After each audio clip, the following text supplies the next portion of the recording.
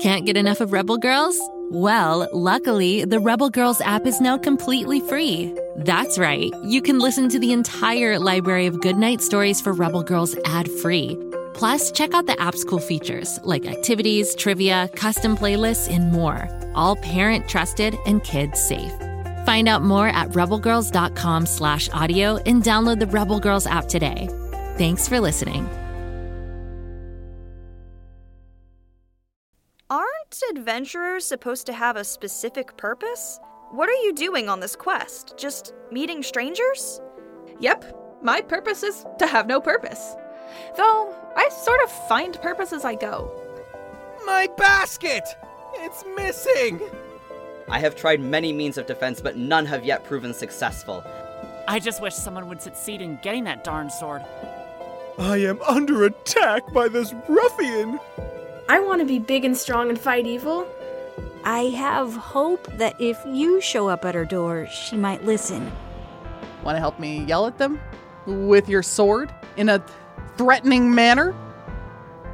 Sidequesting is a fantasy podcast about avoiding the main plot. It follows Ryan, an adventurer who's willing to help just about anyone out, as long as they're not being asked to deal with that scary wizard everyone keeps talking about. Subscribe today on your favorite podcast app.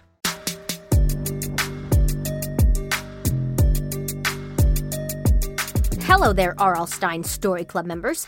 I'm Ivy, your ghostly host and keeper of those strange and spooky tales from the hidden vault of R.L. Stein. Today is another chilling tale. This hair-raising tale, Story Club members, might make you fear your favorite feline. It's one I call Night of the Cat. Scratch, scratch, scratch. Scratch, scratch, scratch. The sound stirred me from a deep sleep. Scratch, scratch, scratch. Scratch, scratch, scratch. Something lurked outside my bedroom window. Waking up, I saw two glowing yellow orbs in the blackness. At first, I thought they were two car headlights coming toward me, but then I realized that they were eyes, and they peered right at me. My bedroom is in the basement of the house. The basement has one window that's right over my bed. The eyes peered down at me. I first thought that the eyes were reflecting off some moonlight, but then I realized that there was no moon. The glow emanated from the eyes. When I was a little kid, I might have thought this was a monster. Now that I'm older, I knew it was probably a raccoon or a possum or something. Maybe a cat. Yeah, a cat. The long pointed ears and the graceful curved shoulders. The cat just stood there watching me. I couldn't move, paralyzed beneath its gaze. Shoo, I muttered. Get out of here. The shadowy cat with the bright yellow eyes ignored me, staring motionless like some kind of demonic statue.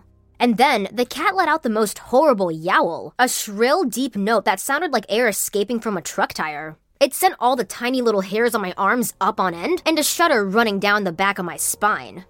I felt my fingertips grasp the ends of my pillow. Foom! I heaved it at the window. The pillow bounced off the glass and then hit the floor.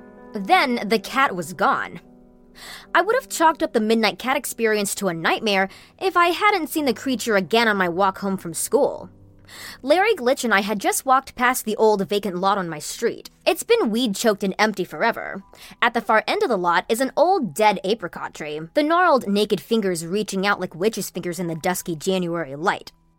And there was the cat, a gray cat with matted hair the color of chimney smoke. It perched on a branch in the dead tree. I knew it was the same cat because of those yellow eyes, those two glowing orbs the color of lemons. They watched my every move. Look at that, I said, stopping. Take a look at that cat. What cat? Larry asked. There, I pointed, in the tree. I don't see any cat. But it was there, I saw it. Have you gone blind? It's right there. You're totally going crazy, Ivy, Larry said. Come on, let's go. I swear that was the same cat that was crying at my bedroom window the other night. Well, I didn't see anything, Larry said. I doubt you did either. You're just trying to freak me out or something. No, I'm not. What's that thing about cats stealing the breath out of children? Larry said. It's something about cats climbing up in bed, lying on the stomach of a sleeping kid, and sucking the breath, the life, right out of their mouths. Okay, who's trying to freak out who now? I asked. Besides, that's a myth, totally untrue. A few nights later, while I was having dinner with my parents, I saw the beast again. It popped its gray, devilish head up into the dining room window. Hey, there's the gray cat, I said, pointing my finger over my mashed potatoes and gravy. Right there. Both my mom and dad looked out the window, but only saw the cloudy darkness. "I don't see any gray cat," my mother said. "Looks like it might snow tonight," my father said. "Well, I've been seeing that gray cat everywhere," I said. "I think it's following me." "That's silly," my mother said. "Now eat some of your asparagus." "Gray cat?" my father said. "I remember a gray cat once. His name was Nightshade. He lived on this street, in fact." "Maybe it's the same cat." "No, it couldn't be. That cat died 30 years ago, as well as the owner." "How?" "Well, when I was a little older than you," my father explained. "You know the old lot? That's where Old Man Crowley lived with his cat Nightshade. Now, everyone in town was convinced that Crowley was some kind of warlock. He'd grow all these exotic herbs out in his garden that he constantly tended. Sometimes people would hear him chanting in his house. Every Halloween, kids would dare each other to walk up to his porch and ring his doorbell. He didn't like anyone, especially meddlesome kids. He would come to the door and yell, 'You kids leave me and my Nightshade alone.'" "He died?" I asked. "One winter when the roads were icy, his cat was struck by a car. The car tried to stop for the cat crossing the road but slid on the ice. Old Man Crowley came out of the house. I remember this because I was walking home from school at the time. He glared at me and the driver of the car and said, 'You killed my cat on purpose.' Then he took the dead cat into his house and slammed the door. A few hours later, his house burned to the ground. Now it's an empty lot and has been ever since. No trace of Old Man Crowley or his cat was ever found. Quite eerie, really." "Can we change the subject?" my mother said. "It's not very suitable dinner conversation." Scratch, scratch, scratch, scratch, scratch, scratch. That night, the sound once again stirred me from a deep sleep. I woke up and saw the two glowing yellow orbs hanging in the blackness like before. But this time, I was ready. On my nightstand, I had a flashlight. I grabbed it, snapped it on, and wielded the blade of light at the window. Except, the light didn't scare the cat away. It continued to peer at me, the light from the flashlight making the eyes glow even more. The cat hissed. "All right, that's it," I said to myself. I jumped out of bed, threw on my jacket and pair of galoshes, and thumped up the basement steps with the flashlight in hand. I opened the back door of the house and peered outside. Everything was under a blanket of white. It had snowed. Tiny little stars sparkled and twinkled off the fluffy snow. I turned on my flashlight and went outside, trudging through the foot-deep snow, making pronounced footprints with my galoshes. I marched up to the basement window with flashlight blazing. I was gonna catch this cat to prove to people what I saw. But when I reached the window, there was no cat. And something else was even more strange. There was no footprints. A cat, no matter what size, would have left some footprints in the snow. It was impossible not to. But there were no footprints. I froze in the icy darkness and couldn't move. Then I saw the gray cat. It stood at the edge of the yard through a hole in the picket fence. It sat there and almost looked like a rock poking out of the snow. I trained my flashlight beam on it, but the batteries then died. The pallid cast of crescent moon that reflected off the snow was the only light. "Nightshade?" I said. "Is that you, Nightshade?" The gray cat seemed to react. It tilted its head at the sound of my voice, an almost friendly gesture. "Come here, Nightshade," I said as I crunched through the snow toward the cat. But the cat only hissed at me and then disappeared through the hole in the fence. When I reached the spot where the cat once was, it was the same. No footprints. The January air bit at the tops of my ears and my hot breath plumed like smoke in the wintry night. I could hear the northern wind blowing the chill across the neighborhood. Was it the wind, though?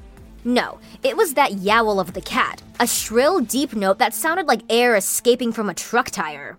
The mournful cry was coming closer. If this was a nightmare, I'm ready to wake up now. Okay, beloved listeners, I know I love going out and exploring mysterious and creepy places and finding creepy things, but even that freaked me out when I experienced it. I'm currently clutching my toy poodle Spike and Chihuahua Renfield close to me. They don't like cats, or creepy cat stories for that matter. I think we're now going to watch some funny dog videos on YouTube and keep the lights on all night. Actually, scratch that plan. There are loads of other great stories on the Go Kid Go network that I can listen to with Spike and Renfield to calm our nerves. Like Bobby Wonder, about a 10-year-old alien who has to protect the town of Pflugerville from villainous Mighty Mila, and Lucy Wow over in the Big Red Barn inventing all sorts of cool stuff with her mechanical pygmy goat, Kapow. And Martha and Waffle being totally hilarious nitwits in the underground world of Floozeville. Just search for Bobby Wonder, Lucy Wow, or Floozeville wherever you get your podcasts and you'll find your way to a great time. And obviously, I better see you back here tomorrow for another eerie episode. Because every R.L. Stine Story Club member needs a little scare every day, especially in October. Ivy out.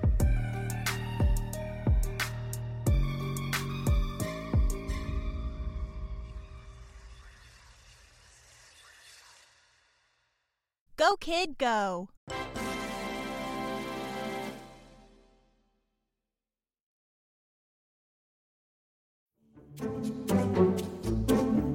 Do you like to laugh? Who am I kidding? Who doesn't like to laugh? So, okay, if you love to laugh, you'll love Don't Break the Rules. It's a hilarious comedy improv podcast where the voice actors make up their lines on the spot and try to be the only actor who doesn't break the rules. These talented actors are great at coming up with silly scenes and stories when they follow the rules for the episode. And it gets even sillier when they accidentally break the rules.